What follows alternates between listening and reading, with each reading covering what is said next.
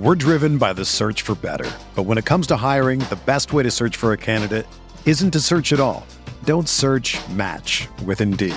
Indeed is your matching and hiring platform with over 350 million global monthly visitors, according to Indeed data, and a matching engine that helps you find quality candidates fast. Ditch the busy work. Use Indeed for scheduling, screening, and messaging so you can connect with candidates faster. Leveraging over 140 million qualifications and preferences every day, Indeed's matching engine is constantly learning from your preferences, so the more you use Indeed, the better it gets.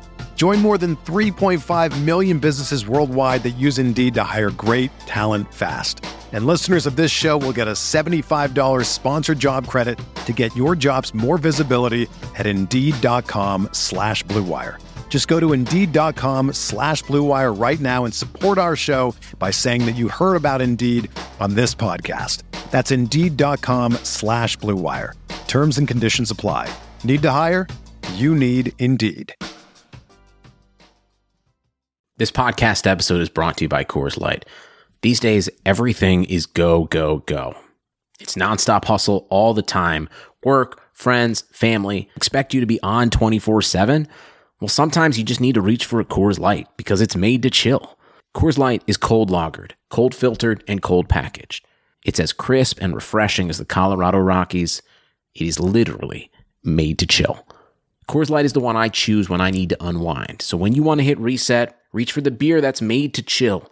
Get Coors Light in the new look delivered straight to your door with Drizzly or Instacart. Celebrate responsibly. Coors Brewing Company, Golden, Colorado. In 2003, Nike signed 13-year-old Freddie Adu to a 7-figure contract. But Freddie didn't live up to the hype. He has turned down every single documentary project looking closely at the details of his career. Until now. People are going to look at everything you did because of the hype surrounding your arrival and what they think you can be. I'm Grant Wall, and this is American Prodigy, Freddie Adu, from Blue Wire Podcasts. Blue Wire. Welcome back. This is the Big Blue Banter, New York Giants football podcast. I'm Dan Schneier, joined as always by my co-host Nick Filato, the man, the myth, the legend, the guy who reads those ads far too loud and far, far too annoyingly, at least in the minds of our listeners. I think he does a great job with them. Thanks, Dan.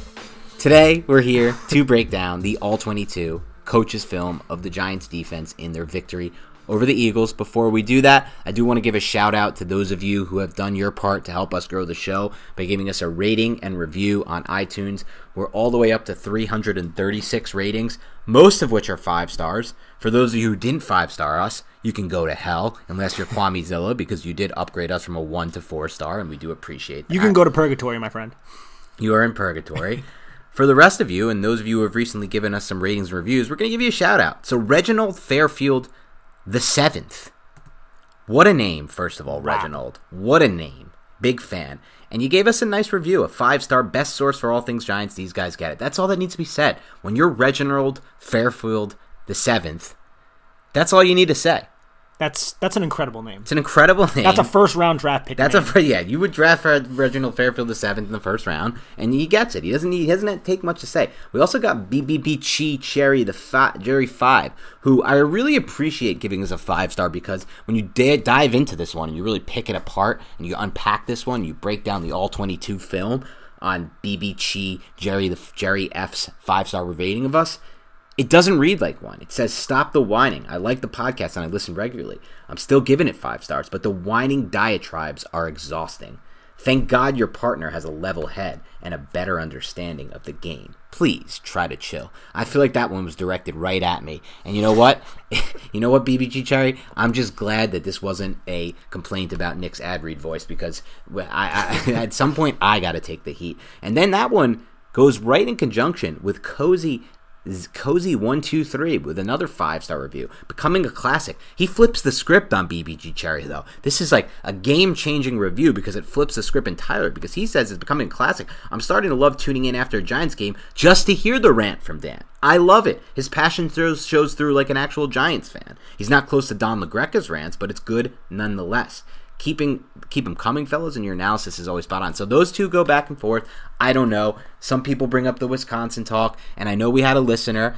I now blanking on the name, and I feel bad for this, so hit me up on Twitter and bash me for forgetting your name because you're my boy, who said he was disappointed that I didn't talk about Wisconsin on the last podcast, on the review. So I'm going to give Wisconsin a little bit of time before we dive into the all-22 on defense. We're going to get eviserated on this for this This podcast. is going to get ugly. For those of you who remember the time we talked about fantasy football a couple weeks ago, we spent a minute and a half. I think it was 242 seconds I counted. Well, guess what? That led to 2 one-star reviews. 2 one-star reviews. So I'm going to take a few minutes to talk about the Wisconsin Badgers. For those of you who don't know, ranked number 10 in the country, should be higher, but they've been COVIDed out of 2 games. They just beat the crap out of the Michigan Wolverines, embarrassed them on national TV. This is a Michigan Wolverines team that has Harbaugh, the great Jim Harbaugh. They have the top 5 recruiting class year after year, 5-star recruits flowing in and out of that program, when Wisconsin has a bunch of 3-stars and 4-stars. Recruiting classes ranked outside the top 20. It doesn't matter. Coaching matters. Program matters. And this Wisconsin team has no holes for the first time in a while, and it showed. They went up 28-0 in the Big House in that game. 28-0. A total embarrassment, a shellacking. For those of Wisconsin fans who listen to the Big Blue Banter podcast, I know you're out there because you hit me up this week. Enjoy it, baby. This is the best football team we've watched as Giants and Badgers fans in a whole long time, man. In a long, long time. So with that note, with that said, it's time to dive into the Giants All-22 podcast. Before we get into the All-22 podcast, I'm just glad that Don LaGreca got a shout out. Yeah, I met Don LaGreca, man. He's a nice guy. I went to the Martell's Tiki Bar. I'm going to bring this story up real quick. They have a thing down there, Martell's Tiki Bar, with the Michael Kay show every year. I went down there back in 2017. Apparently, I look just like their board op. So Don LaGreca, I see him and Michael Kay doing their thing, and I'm just like, whatever, you know. And then I see him make eye contact with me, and I lean over to my friend. I'm like, why the hell is Don LaGreca pointing at me? And Don LaGreca approached me and asked me if he could take a picture of me and send it to one of his friends. He's like, can I take a picture of you on my phone and send it to one of my friends? I was like, that's kind of creepy, but I know who RJ Santillo is, their board op, just by the show, not personally. So I was like, yeah, sure. So he took a picture of me, and then I ended up going on the show on the stage on Martell's Tiki Bar, and it was like a whole thing. Yeah, it was actually pretty funny. That's excellent. That is excellent stuff. They even gave me a nickname too, Dan. They called me Jacked RJ. Jacked RJ. That's got to build that ego a little higher. Just a little bit, man. You know, just when I thought you didn't need another boost on your ego, you got one right there. They also call me RJ Jace. What does that mean? RJ Jason. I don't know. Something that Peter Rosenberg on the Michael Kay show always says. He says a Jace for whatever reason. All right. Ends up being addictive. I don't know. I'm not a huge fan of those. I actually don't listen to many of the radio shows. When I used to drive in New Jersey for a job where I worked at a hospital, I would listen to Francesa, but mostly just for entertainment purposes. I think that those guys are just, in my mind, I guess what they're for is for entertainment. What they're for. But I just hate listening to their sports takes so much that I just never got into it. But it is a pretty cool story that you got to go on stage and you got to meet Donnie LaGreca. Also, classic Giants fan who's had some funny rants, I think, and just somebody who's really passionate about the team. But let's dive into some tape. Let's talk some All-22 Giants defense. This was a really, really interesting game for the Giants defense in a lot of ways. This was probably, in my mind, the best the pass defense has played, without a doubt, this entire season. It was by far and away the most complete game for the passing game. If you look at this game as a whole and on the All-22, individual plays, individual drives, this pass defense really didn't see much at all. They shut down the pass game. Now, the Eagles were able to get a lot of yards in the running game. Miles Sanders chewed him up at times. Boston Scott had the big 50-plus yard play. But in the passing game, the Giants were lights out. They had key fourth down stops. Like I said, they had 2 times where they turned the Eagles over on downs. On both of those, it was 1st and 10, 2nd and 10, 3rd and 10, 4th and 10. Or one of them, I think, was 4th and 18 after a sack. So they were just really able to stay ahead of the sticks from that side of the ball. I thought it was also interesting because we saw some different looks from Patrick Graham in this one. We saw some man coverage on key third downs. We saw some single high looks. We saw a lot of blitzes from the safeties. Jabril Peppers did an excellent job in this game blitzing. We saw some interesting fake blitzes where the Giants were playing all guys around the scrimmage and then ended up rushing 3 or rushing 4 and confusing Carson Wentz. On the early pass deflection that James Bradbury had, it was a really good play where the Giants bluffed 3 guys off the edge like they were going to get a quick pressure, and it made Carson Wentz kind of want to, throw that quick game on that 3rd and short, And ultimately, he waited too long, he hitched back, and his footwork was unbelievably sloppy, and it led to the ball coming out high, somewhat behind his receiver, and allowing Bradbury to make that play. And that was a pick play that I guess is considered a natural pick play, but it should have led to a first down if it wasn't for, I think, what in my mind at least, what I saw from Patrick Graham there, which is the bluff blitz, kind of forcing Wentz off the spot a little bit to rush his decision-making, his throw, and then ultimately throwing off balance. So I thought they really did an excellent job. You talked a little bit a couple weeks ago about how when you watched Daniel Jones in that Monday Night Football game against the Tampa Bay Buccaneers, he kind of seemed rattled. He kind of seemed off of his game. That's how I felt with Wentz. Wentz had one drive where he was Superman, and he made that spinning throw back to Rager, and then he had another rip ball in there, I believe it was to Fulgham. I'm not positive on that one. I'll have to look back. But besides that one drive where he did look like the All-Pro he was that one season, which now seems so long ago, he was rattled and he was off all game. Missing throws high. His footwork was incredibly sloppy. His pocket presence was terrible. And Dan Dugan put this up on Twitter, but there was a play late in the game where he got hit and brought down, and his offensive lineman didn't really pick him up. They just kind of stood around. There's weird body language going on between Wentz and the offensive line. That whole situation is extremely weird. Overall, I went into last season having Wentz on my tier below the elite quarterbacks. Like, this is the next one of like 4 or 5 guys I think can join that tier. I made the case. I made long arguments with colleagues and coworkers about how I thought he was a better quarterback than Dak Prescott. Remember, this is before the 2019, not before this season. And since then, these 2-year period, a case can be made that I don't even know right now if he's a better quarterback than Daniel Jones. And I know for a fact when you factor in the contract versus what Daniel Jones has, because the Giants still have flexibility there because he's on his rookie deal, there's no possible way I would rather Carson Wentz on my roster right now for that price. So excellent kudos to Patrick Graham for mixing things up a little bit. In my mind, using a little bit more men on third down, using some more single-eyed hefty looks, but I also thought the Giants did an excellent job up front to kind of rattle Carson Wentz. A buddy of mine, Michael Kist, he writes for the Eagles for SB Nation, and over the offseason, he put an article together where he had to name the best quarterback in the NFC East, and he went with Dak Prescott. Now, mind you, the Eagles fan wanted to burn this guy alive. And Kist was like, no, I'm just reviewing the film. This is just what I see. And as we saw, Dak Prescott came out this year and kind of lit the NFL on fire, despite his team being, atrocious, specifically his defense. And now you look at Wentz, it's like Kist was really onto something. I don't know what exactly he saw, but Wentz, early on in this game, before he even had a chance to get rattled, was just missing throws high. You just tell, like you said, his mechanics were just all jacked up. And in this game, he was pressured 25 times. Now, that's not necessarily just because the offensive line is terrible. It's also a product of Patrick Graham, but it's also because Carson Wentz just holds on to the damn football so freaking long.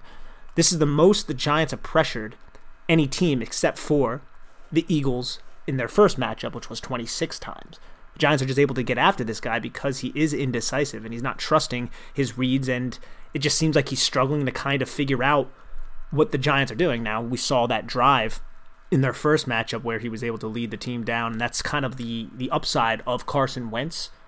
But, man, he just looked lost on Sunday. And, as a Giants person, I'm all about it, especially when it's by the New York Giants who are kind of forcing him to do that, because his defense, their secondary, played excellently in this game. And we're going to get into individual players. But Philadelphia Eagles are lucky they were able to kind of do something on the ground, which was kind of a product of the fact that the Giants were running a lot of 2, 4, 5 type looks. They would only have 2 down linemen, put them at a round 3 technique. Maybe the one to the boundary would be at a 2-eye technique. And they were able to kind of run on those types of looks.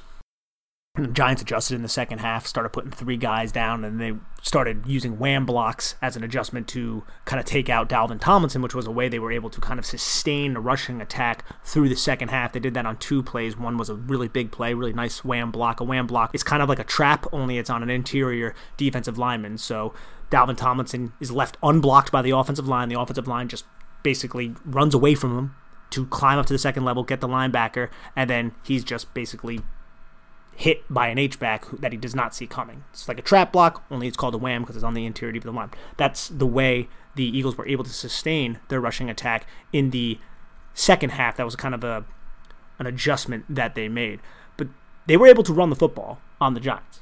They were not able to pass the football. And in high leverage situations, James Bradbury and this team were able to kind of come through and really help secure this victory for the Giants. Yeah, you're 100% right. And I know I'm forgetting the name of who it was, but shout out to whoever on Twitter asked us why, I believe it was Davin Anderson asked us why the Eagles were able to run the ball so well on the Giants. I think Nick explained it right. First of all, they did an excellent job taking Dalvin Tomlinson out of the run game, which is the key in my mind to having a chance against the Giants in the run game. But it also is the way the Giants played that. Like Nick said, there were a lot of two down fronts with just those kind of star and the star at the edge, and those guys playing really off the line of scrimmage at edge, standing up a lot of the time. So it lends itself to you being able to run if you're diverse with your run game. The Eagles had some pulling plays that worked really well against this, and like Nick said, they used some wham bucks to take Dalvin Tomlinson out of the game. Ultimately, I'm fine with this. In a game like this, if you can just completely eliminate the passing game, and like I said, Carson Wentz had that one heroic drive where he had that spin out of the sack, threw back to Reagor for 18, ripped the ball in there, and then ripped the ball into a tight window and showed off that like zip and arm talent that he has. But besides that, he really didn't make any plays in the passing game. There was almost nothing else to look at in this game that you said, okay, Carson Wentz chewed up this zone or threw between a zone. And we've seen that happen before. I mean, Alex Smith just came off a game. The Giants just came off a game where they let Alex Smith complete average over 10 yards per attempt and to throw for 325 yards in less than 3 quarters. He was chewing through the zone. And in this game, that wasn't the case. The Giants did a really good job. I think part of that was that they did give up some plays in the run game, and they made it a little bit easier for the Eagles to run the football, but at the expense of what the Eagles lost in the passing game. And there's a lot of players that played a role in stopping this passing game. I don't know where you want to start, who you want to start with. We could start with Bradbury, who had some incredible pass breakups, the key 4th down and 10, where he just gets in front of the ball and stops it. The key 3rd down I discussed earlier, where he shows the recognition to fight through that natural quote-unquote pick play. And just ultimately just a guy that you just can't afford to throw at if you want to try to complete a pass at this point. I think it starts with him. You can also give credit to the defensive line, the interior defensive line, the big guys we talk about a lot. A lot of them had some really good pressures in this game. Obviously, Leonard Williams, man. It just continues with this dude. Like, he's playing relentless football right now, really breaking out in front of our eyes within this system, I believe. I think a lot of it has to do with Patrick Graham and him, for sure. Leonard Williams is a great player, but he's being maximized. His talent's being maximized within this system. What did he have? 5 quarterback hits in this game and a sack? I mean, he was all over the field. 5 quarterback hits, 7 hurries, a sack. A lot of those were... That's big-time numbers. A lot of those were also Patrick Graham with excellent stunts, and he was running them. Again, stunts, you need to be cohesive as a unit. You need to execute your movements at the perfect timing to kind of maximize your ability to beat the offensive line, and he's able to do that. He looks really, really nimble, man. He looks really, really quick with his feet and his ability to kind of shoot these gaps either as a penetrator or as a looper. So, I mean, he's been doing an excellent job with that for sure. Also, I think we got to give a little kudos to some other defensive linemen, guys who do not play that many snaps. B.J. Hill and Austin Johnson both B.J. Hill, man. B.J. Hill played 18 snaps. Austin Johnson played 17. Austin Johnson had 3 really nice plays in the run game. B.J. Hill, there was one drive, I think it was the last drive of the first half, where B.J. Hill, who jumped off sides, actually, ironically enough, but other than that, he was the reason the drive stalled.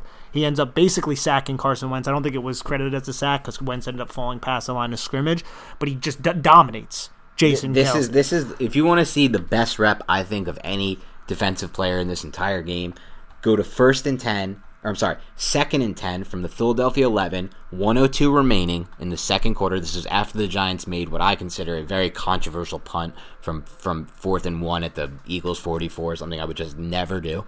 But regardless, B.J. Hill made it all okay. He's lined up right over the nose, right over the center, and he just totally destroys Jason Kelce here with an arm-over swim move.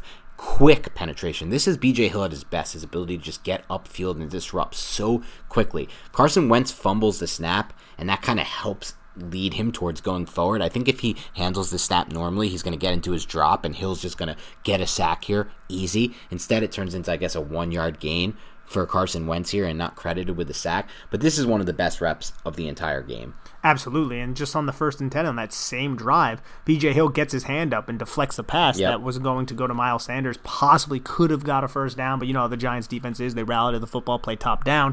So it would have maybe been like a 6-yard gain, kind of kept the drive going along, but he ends up getting his hand up there. And that's something that we see Dalvin Tomlinson do. It's something we applaud Dalvin Tomlinson for.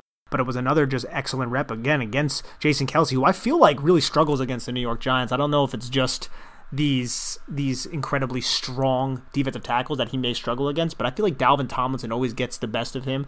Last season, Dalvin Tomlinson, I feel like, really broke out. I feel like he was good the year before, though, at the same time, just kind of underrated. In all 4 of these games, I felt like, even though the Eagles won 3 of them, Dalvin Tomlinson kind of always got the best of Jason Kelce. Yeah, I think you're right about that. I don't know what the reasoning is for that. It might just be matchup-based, but you're definitely spot on there. I thought there were a lot of really good reps that I wanted to point out in this game that made a difference and ultimately stood out to me on the defense side of the ball. 1st and 10, when the Eagles were at the Giants' 49, was 6:59 in the second quarter. Still a spot here where, honestly, this is a key moment in the game. The Eagles can get the momentum that they never got in that first half by making a play here. And Dalvin Tomlinson just completely blows up this play here and leaves no chance of it happening by getting immediate pressure upfield on Carson Wentz and he's trying to throw back here on it's kind of one of those plays where the tight end blocks and then tries to leak out, blocks down on the edge and then tries to leak out, but there's no time for him to throw to the leak out because Dalvin Tomlinson's all over him. Which the Giants are really lucky for that because it was a play action and the Giants really bit hard on this. Luckily, Dalvin Tomlinson's able to split the down block from the guard, and the guard never really gets a good shot at him. It's just an excellent understanding of angles. Dalvin Tomlinson takes a perfect angle for where the running play was. If this was a running play, Dalvin Tomlinson would have murdered Miles Sanders, but it's not, and it doesn't matter because Dalvin Tomlinson's able to just bounce off one of his linemen and just force this incomplete pass and knock Carson Wentz to the deck because this would have easily been a first down by Travis Fulgham, who was wide open because the Giants brought a little bit and bit on the play action here. Yeah, and then on the very next play, this is, again, a key moment in this game. If the Eagles put together 1 or 2 plays in a row, they're right back in this game. And then Jabril Peppers comes up with just an unbelievable rep on this play to shoot this and limit this to a no gain in the run game. And this is just all Peppers here. Yeah, this was a little pin and pull concept. They were running it to the tight end side. They had one tight end and they had a receiver going in motion to kind of sure up the play side of the run, and Jabril kind of drops down right off the butt of Kyler Fackrell, and this is another 2-4-5 type of look, an easier front to run on. It's something the Giants kind of rolled out there quite a bit, the 4 linebackers being the 2 edge guys, and then it was typically Blake Martinez and David Mayo, but Devontae Downs also got worked in there. I actually thought Devontae Downs, you're not going to hear me say this often, I thought Devontae Downs looked significantly better than Mayo. I think I might have mentioned that on last week's episode. I think Downs is a better player than Mayo at this point. He is a better player than Mayo. I've been off the Mayo train for a long damn time, and that's not just because I don't like it on my sandwiches. Yeah. But back to the Jabril Peppers play before we kind of scold Mayo a little bit later.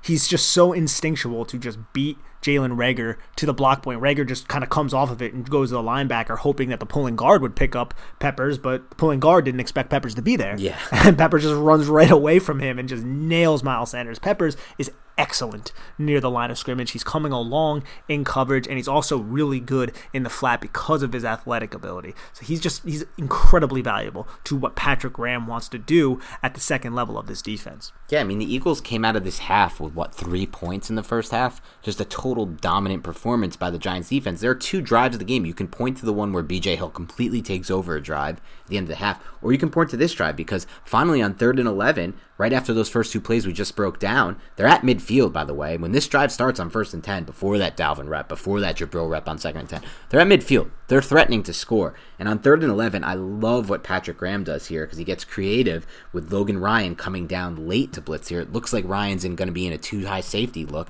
but instead he kind of comes down really late, blitzes off the edge, and because he comes down so late from this too high look, he's free, and I love the idea of pressuring on 3rd and 11. Remember, earlier in this season, the Giants had some struggles when in this play, by the way, they ultimately sent 6 pass rushers with Ryan coming down late. But if you remember earlier in the season, think back to the Bears game in week 2, when the Giants had that play where Mitchell Trubisky, where they tried to rush 3 on that 3rd and long, and Mitchell Trubisky hung back there, and he's bouncing around, and then he finds Darnell Mooney, who beat, who was it? It wasn't even Bradbury. I think it was Ryan Lewis, or whoever it was playing corner 2 at that point, on that touchdown pass. That's Corey Ballantyne. It was Ballantyne at the time, and he just has all day back there.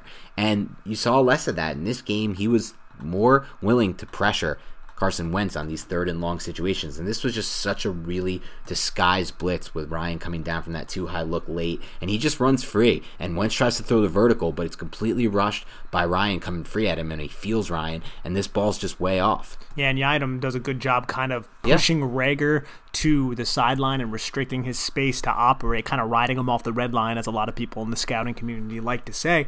So you got to applaud Yiadom when he does something well. He hasn't been as big of a liability as he was earlier in the season because of the zone concepts that Patrick Graham runs, even though this specific play was more of a man type of look. Yeah, there were definitely some moments in this game where he used more man coverage, especially on third downs. And remember, Eagles went 0 for 9 on third down in this game. This was the first time since 2004. 2004, that's insane, where the Eagles didn't convert a third down in a football game. That's absolutely nuts. To hold the team to 0 for 9 on third down is so ridiculously difficult to do.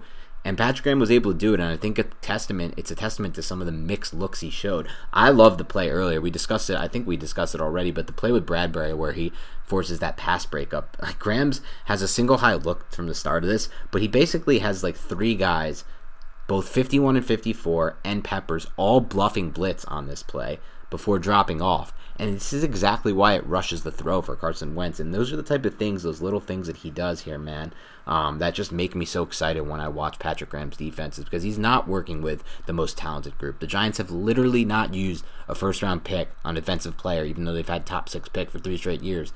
In 3 straight years, they have an injury to their only high draft pick, basically, the second rounder in McKinney. They've done some, they have Dexter Lawrence, obviously, in there as well. Yeah.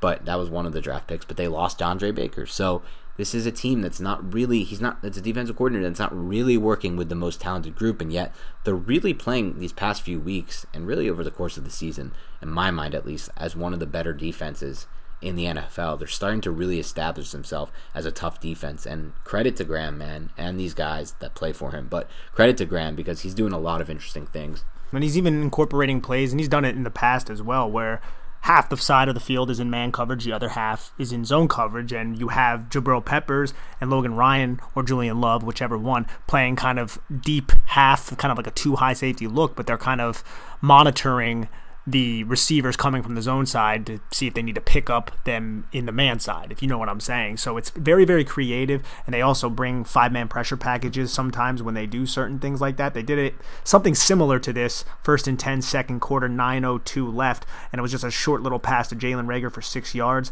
right to the middle of the zone, and Blake Martinez comes down hard on him and just nails him to the ground. So I like the fact that has these kind of more complex coverages, because compare him to James Bettcher from last year, his coverages are much more simplified, much more easier to understand, but he also has plays like this that are a little bit more complex, and he also has plays that are simple and easy to understand, but they're tough for quarterbacks to read and diagnose, like the play where Alex Smith threw the interception to Logan Ryan, that inverted kind of cover 2 look where that single high safety pre-snap kind of just stays right in the middle of the field and kind of baits the quarterback to throw to any inside breaking route. It's just, there's a lot of diverse coverages from this guy. There's a lot of diverse fronts, and he's just been excellent at kind of adjusting his defense to what the offense is trying to do and kind of winning those adjustments. Yeah, no doubt about it. All right, we're going to talk a little bit more about individual players. We also want to get to some news. There's been some news for the Giants this week. DeAndre Baker, maybe the return after the bye week of Xavier McKinney. Before we do any of that, though, we're going to take a quick break to hear a word from our sponsors. 2020 has reshaped how we work, and it's almost over. Businesses across the globe are challenged to be their most efficient, which means every hire is critical. Indeed is here to help. Indeed is the #1 job site in the world, with more total visits than any other job site, according to Comscore. Indeed helps you find quality candidates quickly, so you can focus on hiring the person you need to keep your business going. Unlike other sites, Indeed gives you full control and payment flexibility over your hiring. You only pay for what you need. You can pause your account at any time, and there are no long-term contracts. And now, Indeed's new way of matching you with candidates instantly delivers a short list of quality candidates whose resumes on Indeed match your job criteria that you can contact the moment you sponsor a job, making Indeed the only job site that can move as fast as you do. 73% of online job seekers in the U.S. visiting Indeed each month, according to Comscore, again, total visits. So it's clear Indeed can help get you the quality hire you need. That's why more than 3 million businesses worldwide use Indeed for hiring. Right now, Indeed is offering our listeners a free $75 credit to boost your job post, which means more quality candidates will see it fast. Try Indeed out with free $75 credit at Indeed.com/Blue Wire. This is the best offer available anywhere. Go right now to Indeed.com/Blue Wire, all one word. Offer valid through December 31st. Terms and conditions apply. Football is back in full swing, baby! You might not be at a game this year, but you can still be in on the action at BetOnline. BetOnline is going the extra mile to make sure you can get in on every possible chance to win this season. From game spreads and totals to team, player, and coaching props, BetOnline gives you more options to wager than anywhere else. You can get in on their season opening bonuses today and start off wagering on wins, division, and championship futures all day, every day. Head to BetOnline online today and take advantage of all the great sign-up bonuses. Don't forget to use promo code BlueWire, all one word, at betonline.ag. That's BlueWire, all one word. BetOnline, your online sportsbook expert. So, Nick, I don't know where you've been this week, but as long as you haven't been living under a rock... Troglodyte. What? Troglodyte, somebody who lives under a rock. Wow, I've never heard that word in my life, and I consider myself somebody who has a pretty extensive and expansive vocabulary. Well, it's somebody who isn't necessarily aware of things, living under a rock. That's the type of guy who reads the ads the way he reads the ads. now you have a little bit of a better idea of what's going on there. But as long as you're not troglodyte, I guess, if that's the way to pronounce this ridiculous word, but impressive nonetheless. DeAndre Baker, all charges have been dropped. He's out of it now. If you read that story, holy crap, is that a weird story. Mm-hmm. I had to talk to like 4 different lawyers. Shout out Aaron Parler. Shout out Brett Childs, 2 of my best friends. One of my best home friends, Aaron Parler, and one of my best college friends, Brett Childs. 2 lawyers. To figure out what the hell was going on there. What I've come to, after talking to them and a few others, is that it's still uncertain. He could still very well be guilty, but based on the way they handled this case, there is no case anymore against DeAndre Baker. And so there's no way he's going to face legal discipline from the legal system. He may still face that discipline from the NFL. But charges have all been dropped, and tonight, actually, as we're recording this podcast on Tuesday night, he's been signed to the Chiefs practice squad. I think he'll be elevated pretty shortly there. I actually predicted on the last podcast, I think you mentioned it, or maybe we talked about this on Twitter, that the Chiefs would sign him. I think he's known as a good man corner. Spags loves to run a lot of man there. He's going to join Steve Spagnuolo, a guy who really believes in second chances, and a really good coach and a good person off the field. I think he's going to get the most out of him. I think we're going to see DeAndre Baker in the playoffs this year. I think it's almost a guarantee that Giants fans are going to have to watch the playoffs because the Chiefs are going really far. They're probably going to win it all. Yeah. I mean, and I think there's a really good chance that we're going to see DeAndre Baker on the field when we're watching the playoffs this year. It's going to sting me a bit, Nick, because I get the whole culture thing, and I don't know exactly what was going on off the field. And I talked to Art Stapleton, buddy of mine. Obviously, you guys know him, one of the best Giants beat guys. One of probably only 2 Giants beat guys I actually think does a good job with it. I won't mention the other one, but that gives you a hint that one of them is Art. There's some really bad ones. I'm not going to get into that either. But he made a good point. He said, listen, I think they made this decision based more so on what happened before the arrest, everything that went down during his rookie season, the type of... Here's the deal. One of the reasons they're keeping... Remember a couple weeks ago when Evan Ingram was floated around as a trade destination guy at the trade deadline, coming off literally the game-losing drop against the Eagles? And the Giants came out, or a report came out and said the Giants have no interest in trading Ingram, and they believe he's a part of their future. One of the reasons is because Ingram's an incredibly hard worker, someone who comes into that building day in and day out, focused on getting better and improving. The Giants put high value on those type of players, those really hard workers. And ultimately, this makes me feel, through talking to Art and just using my common sense, that they didn't believe DeAndre Baker was going to be a fit from that standpoint. Now, I'm someone who believes in second chances personally, and I'm someone who believes that something like this could completely flip the script for this guy's entire career and who he is as a person, an athlete, a hard worker, things of all of that nature. We'll have to see. Time will tell. But obviously the Giants... they moved on. They didn't want him part. They made the decision that he wasn't going to be part of this culture, and they moved on. But man, it's going to sting to watch him play. In my mind, it's going to really sting to watch him play for the Chiefs in the playoffs, which I'm very confident he will. here's a guy who Nick was probably his big, and I'll let you get into it in a second, but you were probably his biggest supporter last year when every single person knocked him, when all the Giants fans who just looked at the box scores or just didn't understand why the system played such a role in his struggles. And we know he had some issues. We heard rumors, reports of him sleeping through meetings, whatever. But in those last 4 games of the season, he came on strong. And I wrote an article earlier this season for CBS Sports, earlier this offseason. He was one of my 3 guys I thought would break out. Him, Hernandez, Ingram. I thought they were all perfect fits for the system. That was when I thought Patrick Graham was going to run almost exclusively man coverage like he did in Miami. That's what good coaches do. They adjust off their personnel. Exactly.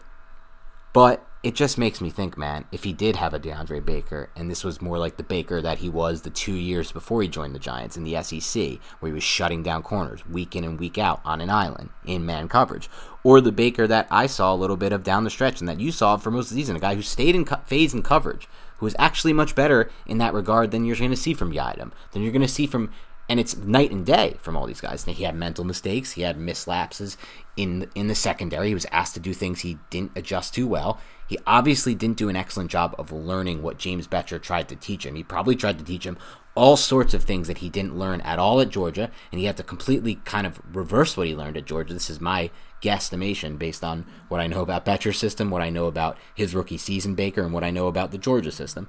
And he didn't pick up quick, but it seems to me like Patrick Graham's a different kind of teacher than James Bettcher, and someone who can help guys like this pick up things quickly.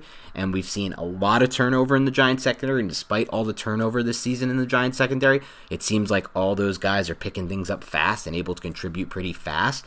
So I don't see why DeAndre Baker would be any different. So yeah, Nick, it's going to sting, because I think if you did put Baker in and they got him to that level he was at when he was playing at his best at Georgia, they would be able to do a lot more on defense. They'd be able to play a lot more man and have success in that regard. And Baker would be somebody who could make some really good plays and potentially shut down another side of the field and be that missing piece, because ultimately I'm a huge believer at this point in pass coverage over pass rush as I watch teams like the Dolphins and the Patriots, not less so this year with all the opt-outs, and the Ravens shut down passing games. And the Giants are now one more boundary away from accomplishing that goal. And you see it week in and week out, the way that Patrick Graham designs his defense. It would be so helpful to have that CB2. So for me, man, it is a little disappointing. It's going to sting a little bit.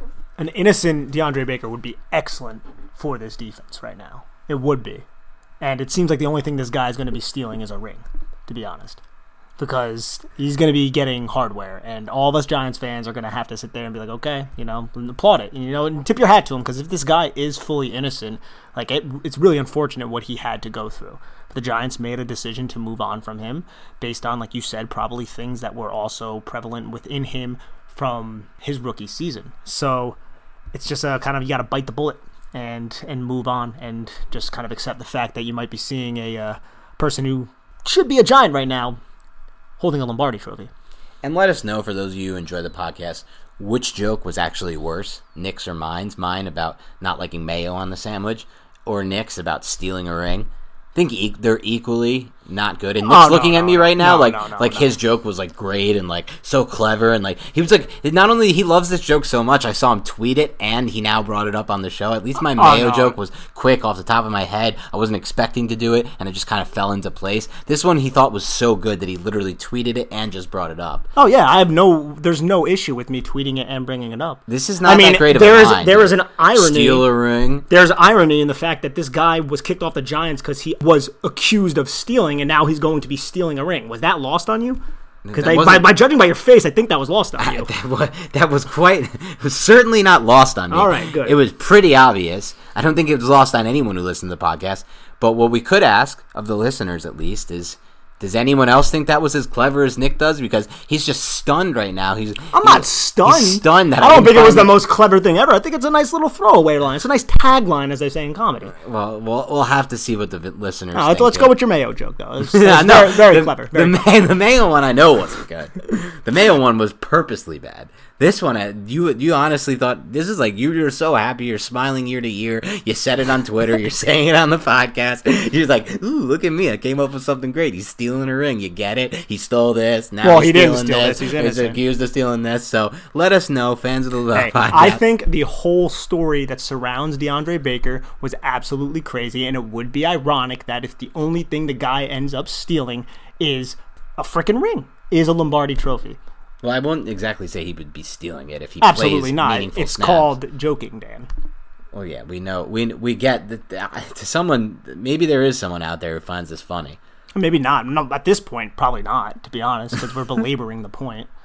Well, let us know if you initially laughed at this joke or found it to be insanely clever. And if you saw that, I never claimed it was insanely clever, Dan. But let us know quickly, because I think Nick, already judging from his tweet deck, I think he already has 17 more scheduled tweets with this joke in different forms. So let us know quick so he can take these scheduled tweets off. There's a few more stealing the ring jokes in there. So just let him know quick so he can get it out of his scheduled tweets.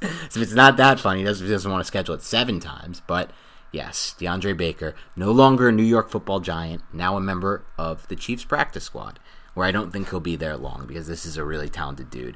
And ultimately, this is part of my issue. We're not going to get into this now with Mr. David Gettleman getting more time here because it's a process issue.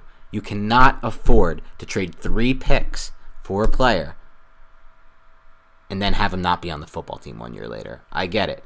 Bad luck, quote unquote. We don't know who was making that call either. That could have been a judge call. Regardless, he's not on the roster anymore. Yeah. He traded. And the point is, it's a process issue. It's not result based. It's 3 picks went in. This is what happens when you trade 3 picks for one guy. And even if DeAndre Baker was just really bad his whole career, but played for the Giants for the first rookie contract, it's still part of the issue. The process is when you're trading all those assets for 1 pick, you put yourself at a higher risk point because you're just doubling down on your own evaluation. You're saying, I can outsmart this draft. The draft is not something you can outsmart. When you see a gold jacket in Saquon Barkley's future and everyone else is laughing at you for thinking that the 2nd overall pick is worth a running back, there might be a reason for it. But this is not a Dave Gettleman bashing podcast. When the news comes in that the Giants are going to retain Gettleman, we're going to do something on that because Nick is convinced that he'll be back. I do believe he'll probably be back, yeah. I'm way less convinced. I think the Giants will need to make the playoffs or win 6 or 7 games for Dave Gettleman to be back. And I won't burn the world down if he is back, to be honest. I'm not going to burn the world down, but I think it's a terrible decision to make, and I don't think you can you can't bring someone back with a flawed process and expect that to be a good decision long term. And I just don't trust this guy with any more drafts. So I just hope. I mean, he did a great job in free agency. But free agency, he's also done poor jobs in free agency. He signed Patrick Omameh, he signed Nate Solder. Yeah. So it's not like this flawless track record. I've stated this a couple times. For me, it comes down to who you're replacing him with. Is there a candidate that you guys really like? Does he mesh well with Joe Judge? What's the relationship with Joe Judge and Gettleman? All these things that we probably won't know, to be honest, that kind of go into how I would view that. And I'm just kind of like laying it at the feet of the Giants saying, just please make the best damn decision. Yeah, sure. Same here. I mean, like, obviously we all want the best for this team. I just have trouble getting on board with someone who doesn't really understand draft capital in my mind, in the mind of a lot of people. And he's not proven just that, mine. Yeah. But anyway, back to the Giants, back to the All-22. Let's dive into a little bit more news. Some people are assuming Xavier McKinney will be returning after the bye week. I don't really know why there's an assumption there. He underwent the surgery right at the end of August, I believe, and it was originally supposed to sideline him for 2 to 3 months, but McKinney hasn't really been practicing. He's been doing light stuff on the sidelines, and there hasn't been any confirmation he'll be back after the bye week. But what are your thoughts on that? Do you think that they should kind of rush him along, or how do you think they're going to approach the McKinney situation? I don't think they should rush him along. I think when he's ready to go, and then you get him in there so he can get some experience, and we can see what we have in him and see what kind of role he can handle in Patrick Graham's defense. I think just from everything we saw in college and kind of what Nick Saban put on this kid's plate, I think he can handle a really, really important role with a lot of responsibility, which can allow you to employ Logan Ryan, Julian Love even, and Jabril Peppers in a variety of different ways. So I'm really excited to see him, and whenever he can come back. I don't think you should rush him back, though. No, yeah, I guess rushing back was not the way to phrase that, but what I more so meant is, do you feel like it's going to be possible for him to play that role we originally envisioned for him, and ultimately he will play in Patrick Graham's defense, if not this season, then next? This season, because, again, remember, he's coming off a broken foot, and that means he hasn't been able to really run much as he's healing from this. Who knows if he's going to be anywhere near game shape. Now he hasn't played football in months, and he hasn't had much experience in the system.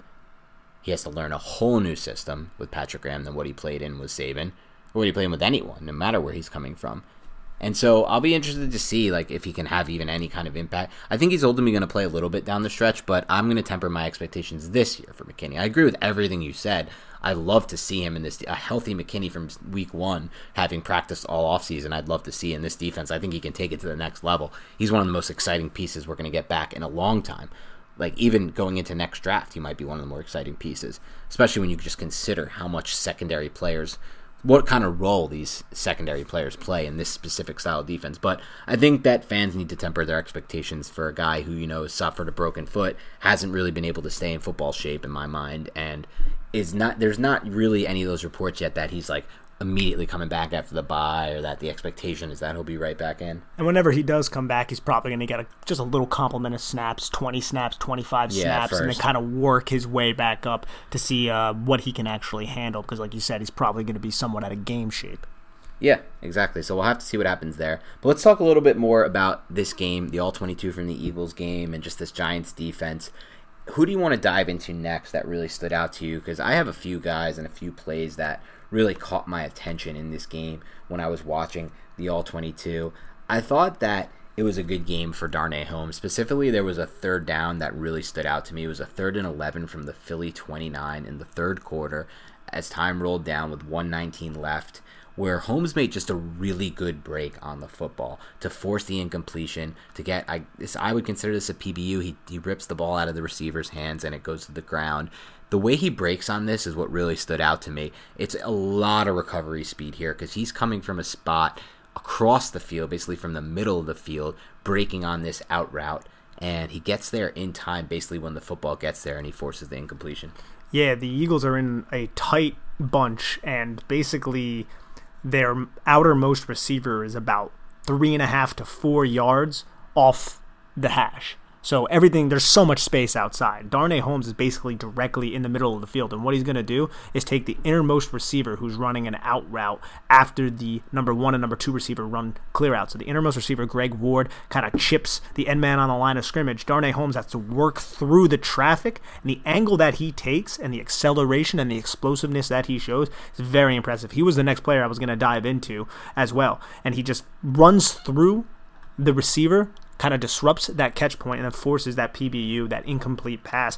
And I also think that the play where he was penalized for defensive pass interference was a solid rep from him. I think that could have easily, I think it was Greg Ward, I think that could have easily been OPI on Greg Ward, who kind of put his hands on Darnay Holmes' chest. Now, Darnay doesn't get his head around, but Darnay Holmes doesn't initiate contact. Right. The Eagles receiver puts his hands on his chest, and then it was just kind of a physical play. To me, that's something you just don't flag. I just don't think you could flag that at all, and they did. I thought it was solid, other than the fact that he didn't get his head around.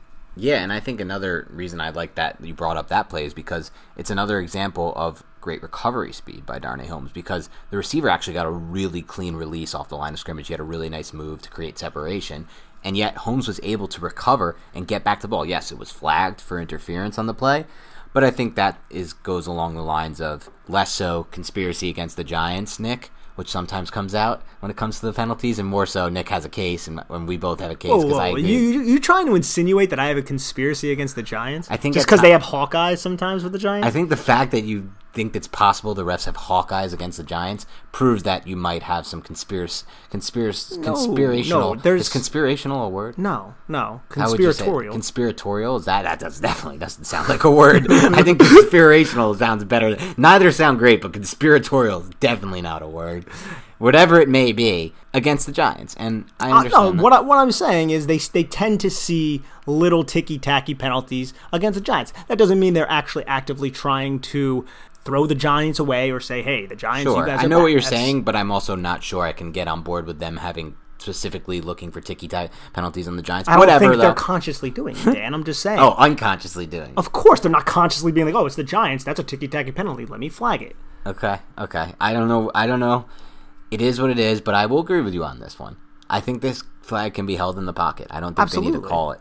And so regardless of that, it's excellent recovery speed by Holmes, a player who I think is developing within the system. He's not playing perfect football yet, but he's somebody who is intriguing to say the very least.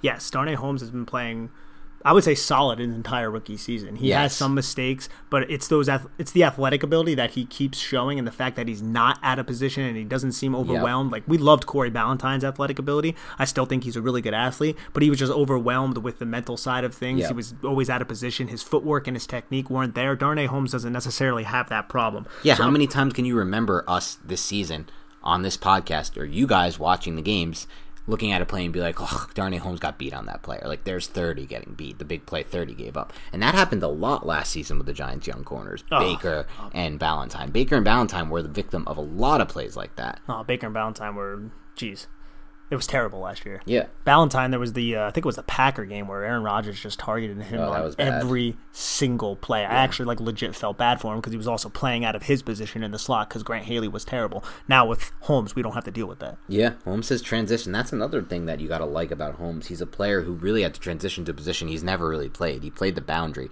at UCLA. It didn't matter at that point that he had short arms and he was sub 6 foot. Now he's playing a new position and he's playing it really well. From a transition standpoint, he's made it. Absolutely, man. And Blake Martinez, I don't know if you saw this, but in the fourth quarter, there was a 3rd and 10 with 2:52 left. And I know Blake Martinez takes a lot of crap. People say he can't cover. But on this specific play, he covers a wheel route very, very well. I don't know if you ended up seeing this, but the wheel route goes outside and Blake Martinez just cuts the angle off and just gets right to Boston Scott's hip and rides him out of bounds, and Scott ends up falling down, and then Dexter Lawrence ends up sacking Carson Wentz. And I just thought it was funny because we don't really see Blake Martinez in man coverage all that often. And this is a hard play too because Blake Martinez is kind of faking like he's going to blitz from directly in the middle of the field, and the running back is offset to the other side, and he's able to kind of cover the ground so quickly. It looks really, really fast while doing so. Just totally cuts the angle off and forces the running back into the sideline and onto the ground eventually. Yeah, and how many times in the past have we seen this Giants defense get beat by seams and wheel routes, and the ability to have a linebacker who can cover ground on that and take that play out of the playbook at times for the other team. And obviously it's not perfect. I mean, we saw the Giants get beat on a route somewhat similar against the Eagles, kind of lose that game with Jabril Peppers. But, on this specific route, Blake Martinez does an excellent job, and that's another tip in his hat to what really is turning into an all-pro resume in my mind from him. Oh, yeah, he's been playing very well. But the other linebacker, number 55, not so much. There were a couple plays, one specifically, third quarter, 7:17 left. It was a 2nd and 2, where he reads his run keys and he reacts, and he's just too slow to realize that it's a play action. And that happens a little bit too often with David Mayo. And right behind his head, what happens? Carson Wentz just dumps the ball right where he's supposed to be in his zone. It's the touchdown that Terry McLaurin from last week was the same thing. He thought it was a run play, bit up, and then had to turn around and just start running to get to his spot drop. And by that point, Terry McLaurin was catching a pass. Isaac Yiadom misses the tackle. Rest is history, and it turned into 7 points. I can't points. wait to get Crowder back on the field for Mayo. Yes, Mayo is not good. I don't know if Crowder is the long-term answer. Neither do I. I think it's possible they're going to need it to upgrade again at ILB this offseason, an inside linebacker. They didn't really do that great of a job of it this offseason, let's be honest. They re-signed Mayo, they cut Connolly, and they drafted a couple 7th rounders. Yeah, but they also signed, obviously, Blake Martinez. But No, of course. Yeah, they needed Blake Martinez to replace Al Ogletree. But my point is, besides that, as far as because this was, in my mind, they went into the offseason needing multiple inside linebackers. I think the whole unit can improve going into this offseason. And now next offseason, they have less, like you said, with Blake Martinez in there. Obviously, that's shored up to some degree. But you're going to have snaps on the field where you have David Mayo, who's a total liability, and Devontae Downs is a little bit better, but not great. So that's another position I'd love to see them upgrade. Another position I would put at more important to upgrade, in my mind at least, than even center, with Nick Gates, who we're starting to really easily, in my opinion. And again, we didn't think that going into this offseason, by the way. No. I mean, they took a lot of kicks at the can by drafting 4 linebackers. They converted 2 of them to edge, which we figured Carter Coughlin would be an edge. Cam Brown, I wasn't necessarily certain that they would kind of play him at edge. He has that build. I was a little questionable about his flexibility, but in his limited snaps, he had 2 in this game. You could kind of see, okay, there's something to work with there. Obviously, Patrick Graham thinks there is, and he is a very intelligent guy. I'm not going to really question him when it comes to that. But you don't really see any TJ Brunson And just seeing 25 snaps from David Mayo and 23 snaps from Devontae Downs just does not make me feel good whatsoever. I'm hoping with McKinney coming back, if McKinney comes back, that may force maybe lighter boxes. You won't see as many of these linebackers on the field, but I don't necessarily know if that will materialize. Yeah, and there are some snaps where you just need to have two of these guys on the field, two of these inside linebackers based on the personnel the offense is using to kind of at least show like you have a chance to stop the run and to not let teams just completely gash you there. So ultimately they do need another inside linebacker. It might be Crowder. Who knows? It's possible. It's definitely possible. We'll have to see. He flashed a little bit, but we'll have to see what happens because he's hopefully going to come back. I thought if you guys want to see a fun rep from Carter Coughlin, by the way, who, again, played only a handful of snaps, 3 snaps, but made the most of them because one of the plays I thought he did an excellent job. 2nd and 10 from the Giants' 36 in the fourth quarter with 5:06 left when the Eagles are threatening here, one of their last drives. Carter Coughlin gets his hand on this pass, and it impacts the ball coming out, and he can't get it to the flat for Miles Sanders, and ultimately what could be a 7 or 8 yard gain and set up a third and manageable turns into a 3rd and 10 because Carter Coughlin does a really good job getting his hand on the ball. It's also going up against Lane Johnson, who's arguably one of the best right tackles in the league, and he does a solid job bull rushing him initially. Gets lower pad level, hips are definitely lower, but Lane Johnson is just incredibly good, so he just kind of anchors down, doesn't allow him to really kind of get to his second gear. But heady play by Carter Coughlin, who keeps kind of earning a slight role here. He gets 3 snaps here, 5 snaps there, 4 snaps there every game, and it's usually in these high leverage passing situations. Yep, and another play if you guys want to look at, 1st and 10 from the Philly 30 with 2:13 left in the third quarter. Again, really nice design by Graham and a really nice pressure from Jabril Peppers to force this throwaway here. And the coverage was really good on that specific route too. The Eagles were in a 3-by-1 set. The innermost receiver runs a post, and then the 2 outer receivers run 2 under routes, just kind of quick ins. The Giants were in man coverage, 2-man under, and they just kind of blanket every receiver, which kind of forced Carson Wentz also to roll out that, and also the pressure of Jabril Peppers coming off.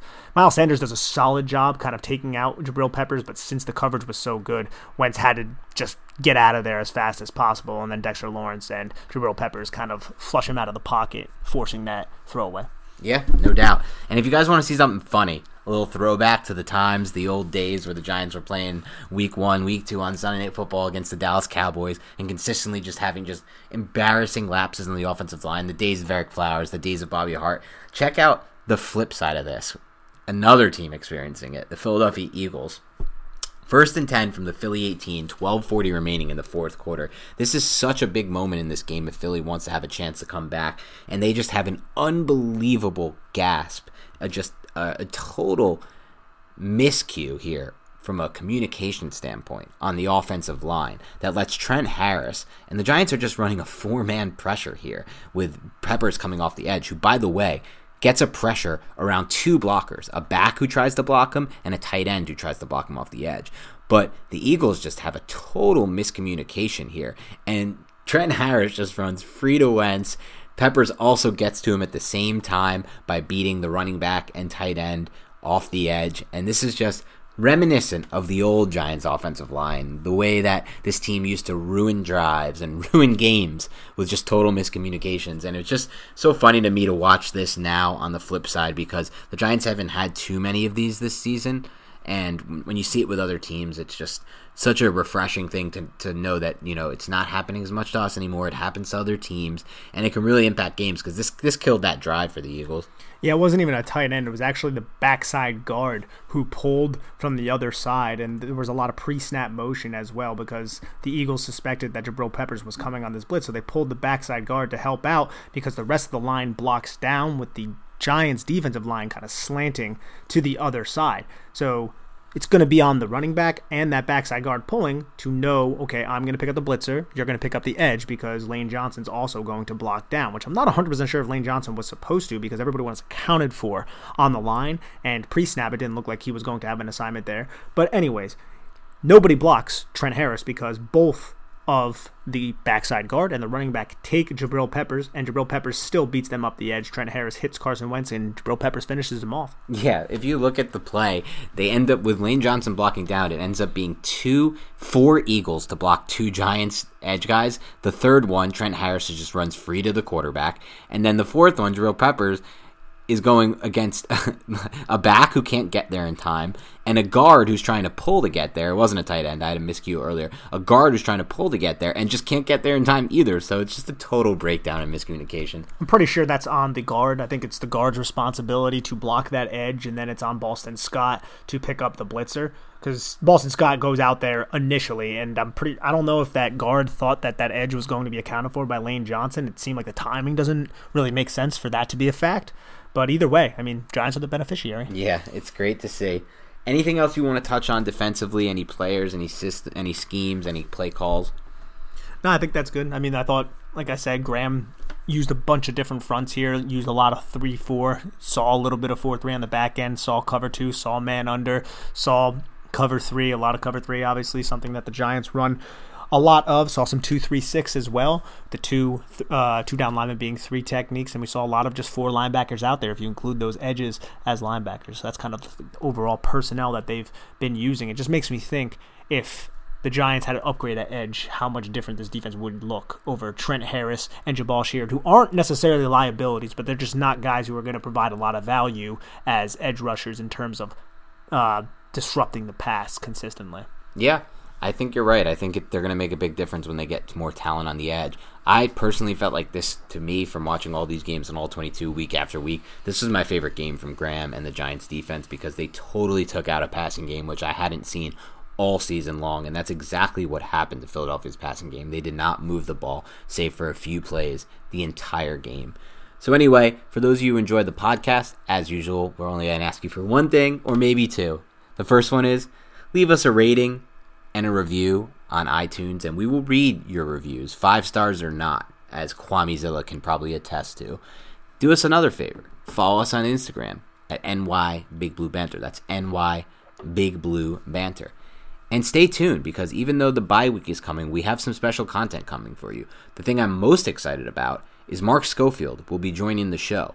We'll be recording it this week, but it will air next week around the time where the All-22 usually drops. He's going to give a full breakdown from the film that he's watched, an outside perspective on Daniel Jones. He's also going to preview the 2021 quarterback class, because I want to hear his thoughts on Zach Wilson, Justin Fields, Trevor Lawrence, Trey Lance, maybe even a little Kyle Trask action. So we'll have to see what happens. But Mark Schofield, friend of the show, in my mind, one of the best quarterback evaluators that we could possibly bring onto the show. One of the only people in the entire industry who's watching close to 32 quarterbacks a week on All-22. I'm sure he doesn't get to all 32, but everyone else who's making all these declarations about who's good and who's not. I don't know if you guys saw Matt Miller, Bleacher Report scout, who said last week Daniel Jones is the worst starting quarterback in the NFL. Clearly he hasn't watched the film of Drew Lock. Clearly he hasn't watched the film of several guys. And it's highly doubtful that many of these people, including us, have the time or wherewithal to watch all 22 of 32 quarterbacks a week. But Mark comes close. Mark comes damn close. So I can't wait to have him on. Look out for that. We're also going to do a Q&A show where we take all your questions. We're going to ask for them on Twitter. Some of you guys already sent them in a while ago, so we'll reference those as well. And we'll do a whole show on that. That'll probably come during the bye week as well. And we might do another live Q&A for those of you who want to join us. Let us know how else we can fulfill your Giants needs and talk Giants football with you and interact with you guys. That's what we love to do. Thanks again for tuning into the show, and we'll talk to you soon.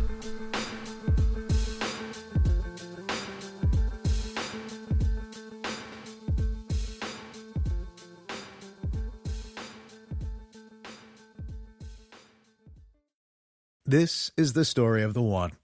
As a maintenance engineer, he hears things differently. To the untrained ear, everything on his shop floor might sound fine, but he can hear gears grinding or a belt slipping. So he steps in to fix the problem at hand before it gets out of hand. And he knows Grainger's got the right product he needs to get the job done, which is music to his ears. Call, click Grainger.com, or just stop by. Grainger, for the ones who get it done.